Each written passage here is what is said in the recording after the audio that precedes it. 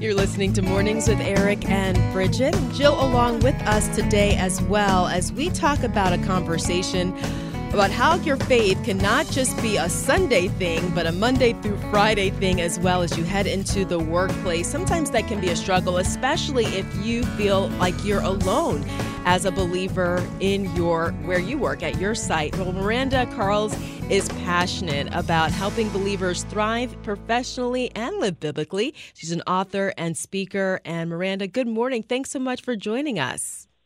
Good morning, Bridget. So good to be with you and Jill this morning. Well, it's really good to have you with us this morning, and found this article where you've got a question. Someone saying, my coworkers think my faith is a joke. What should I do about it? And you gave a response to that, but I love what you asked first in getting that question.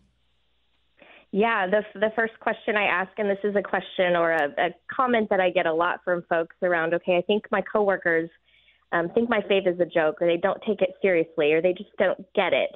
And I'll often respond with, okay, well, how do you know that?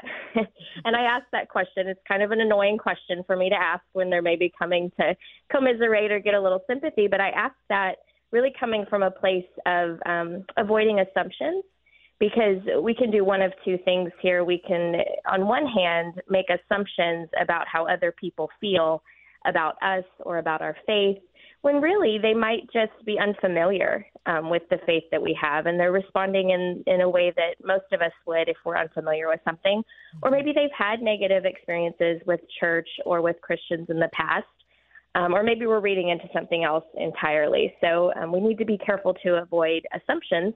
Mm-hmm. And then on the other hand, we can sometimes be surprised when people don't understand or support our faith. And we know we've got this gift of God's word through the Bible, and it tells us actually quite the opposite, that we should go into situations expecting that we're going to face opposition for our faith.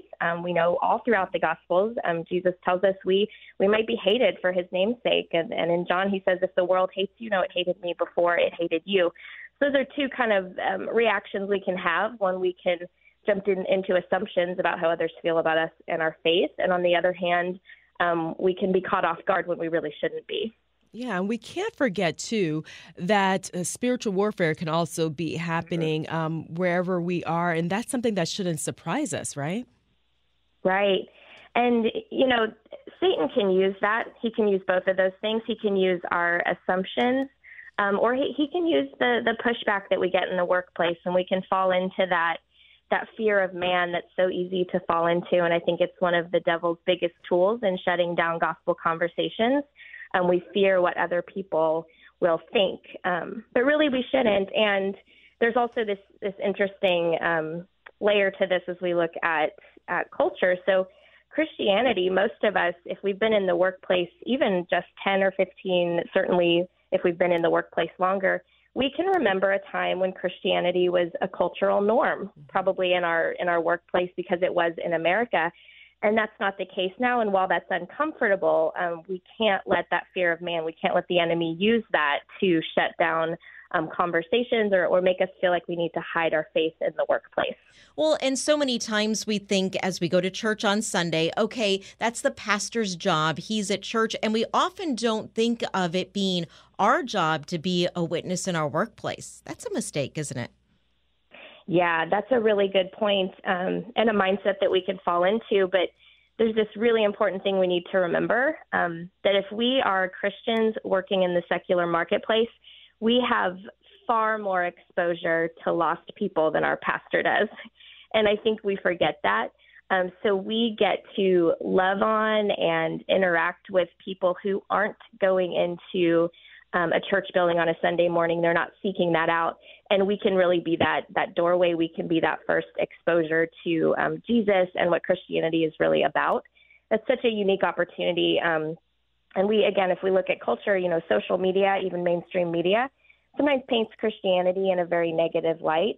And so we have this unique opportunity to really set that record straight about who Jesus is and what Christianity is. We can give people a very real, human, positive interaction to connect with Jesus and with Christianity, so that they're not relying on mainstream or, confident atheists online and what they might have to say about the faith. Yeah, we are talking with Miranda Carls today, who is passionate about helping believers thrive both professionally and live biblically in their workplace. You can check her out at our webpage. And Miranda, you give us 4 steps here that can help us experience and also represent Christ more fully. I think improve our experience at work, but also represent him more fully, which we want to do both those things. And one of the things you already have alluded to in our conversation is we can look for those opportunities to plant that seed and share our faith, but respectfully, right? Yes, respectfully. And looking for those opportunities to do it relationally. It's not about like standing up on a conference room table and shouting out scriptures to people. I think we all know that wouldn't be super effective. But starting with relationship, we don't have to be weird about it, but just being very open about our faith, not feeling the need to actively hide our faith at work, and then letting how we show up, how we treat people, let that be the example that people see and think of and associate with Christianity.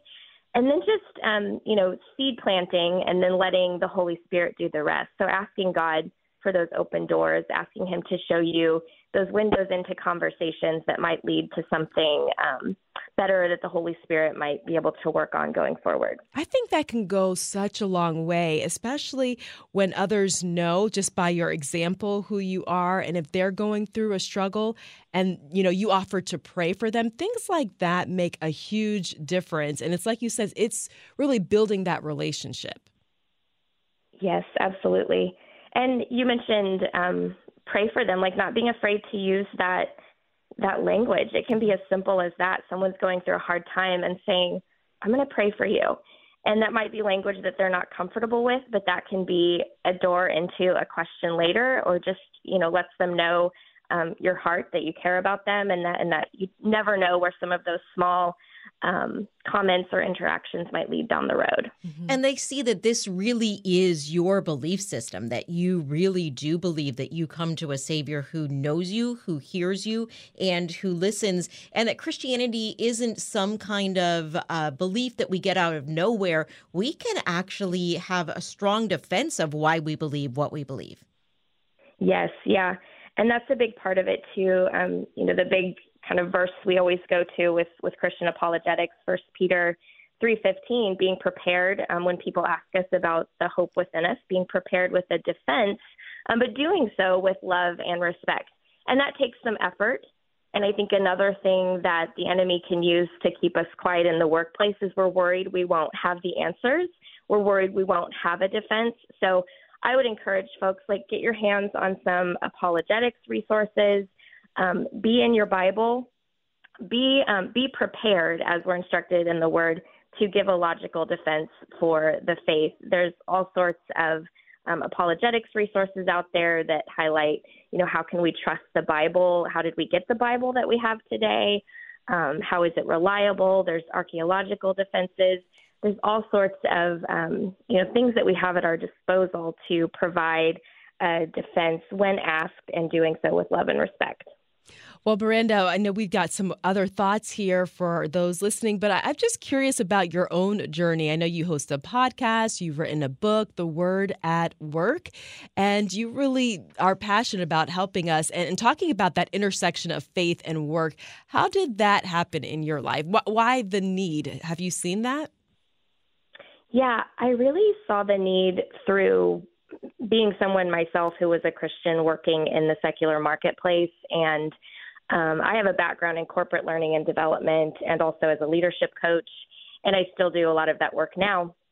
But just in conversations with people, non-believers, and definitely conversations with Christians, just seeing how people feel when they walk into a secular workplace as a person of faith, and how that impacts how they show up, and just starting to see, again, some of these things that we've talked about, seeing that fear of man, seeing people feel like they need to actively hide their faith at work, seeing people kind of struggling navigating those situations where they're trying to walk into a secular workplace as a person of faith.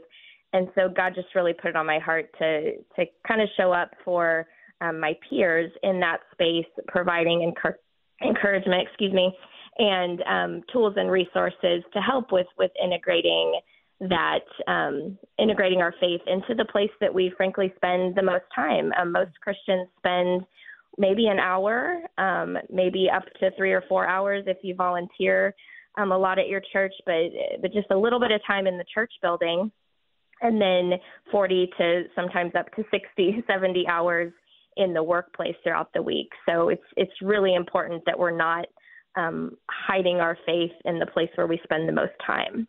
So I love these steps that you've given all of us to represent Christ more fully in our workplace. You said we need to look for those seed planting opportunities. We need to defend the faith, and then we can't ignore getting together with other believers.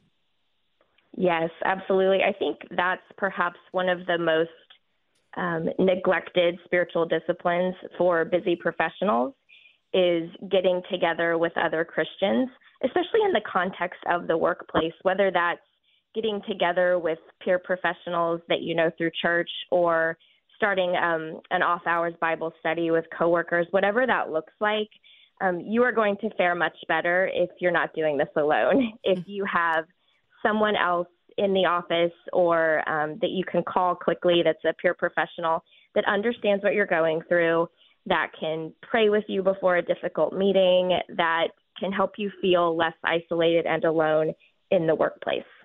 Work can be such an overarching thought in our lives. Sometimes we're waking up in the middle of the night stressed out about this meeting that I have or this project that I still have to do. But one of the things you encourage us is to make sure we're keeping it in perspective.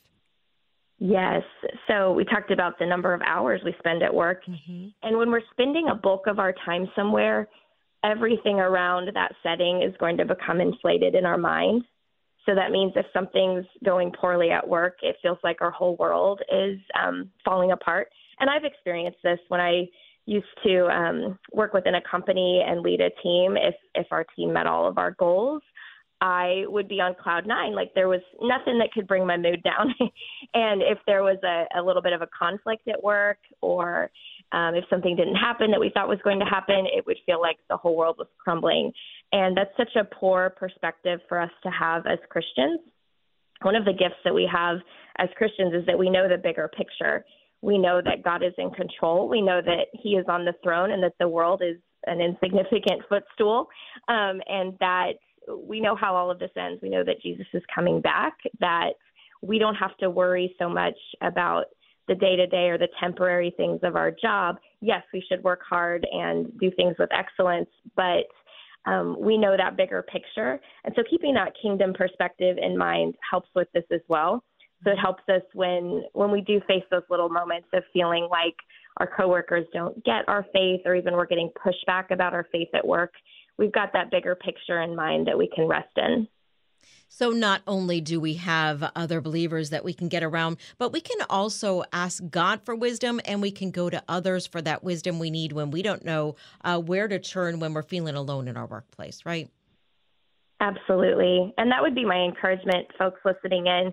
If you feel like you don't have someone that you could reach out to pray with, if you were heading into a difficult situation at work, then find that person, create that for yourself, whether that's raising your hand and saying, hey, I'd like to start a Bible study before the workday or over the lunch hour, or whether that's reaching out to a friend from church who works in a similar work setting, really creating that for yourself.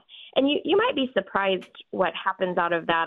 I knew a woman who, she didn't think she worked with any Christians at all, and she just casually mentioned, I'm going to start a Bible study outside of work hours. And she said people came out of the woodwork. She was just absolutely shocked. She didn't even know she worked with any Christians, which I think points to the fact that a lot of people are hiding their faith in the workplace. But just, trying to create that fellowship, that Christian community for yourself is going to do so much in supporting you in your faith walk, in your life as a whole, and especially at work. Oh, Miranda Carls has been with us. She's got so many resources at her website, articles, podcasts, a book that will help you experience work better and represent Christ more fully. And we've got her linked at ericandbridget.org. Miranda, thank you so much for joining us today and for your encouragement. So timely and helpful. We appreciate it. Yes, thanks, Jill and Bridget. Good to be with you this morning.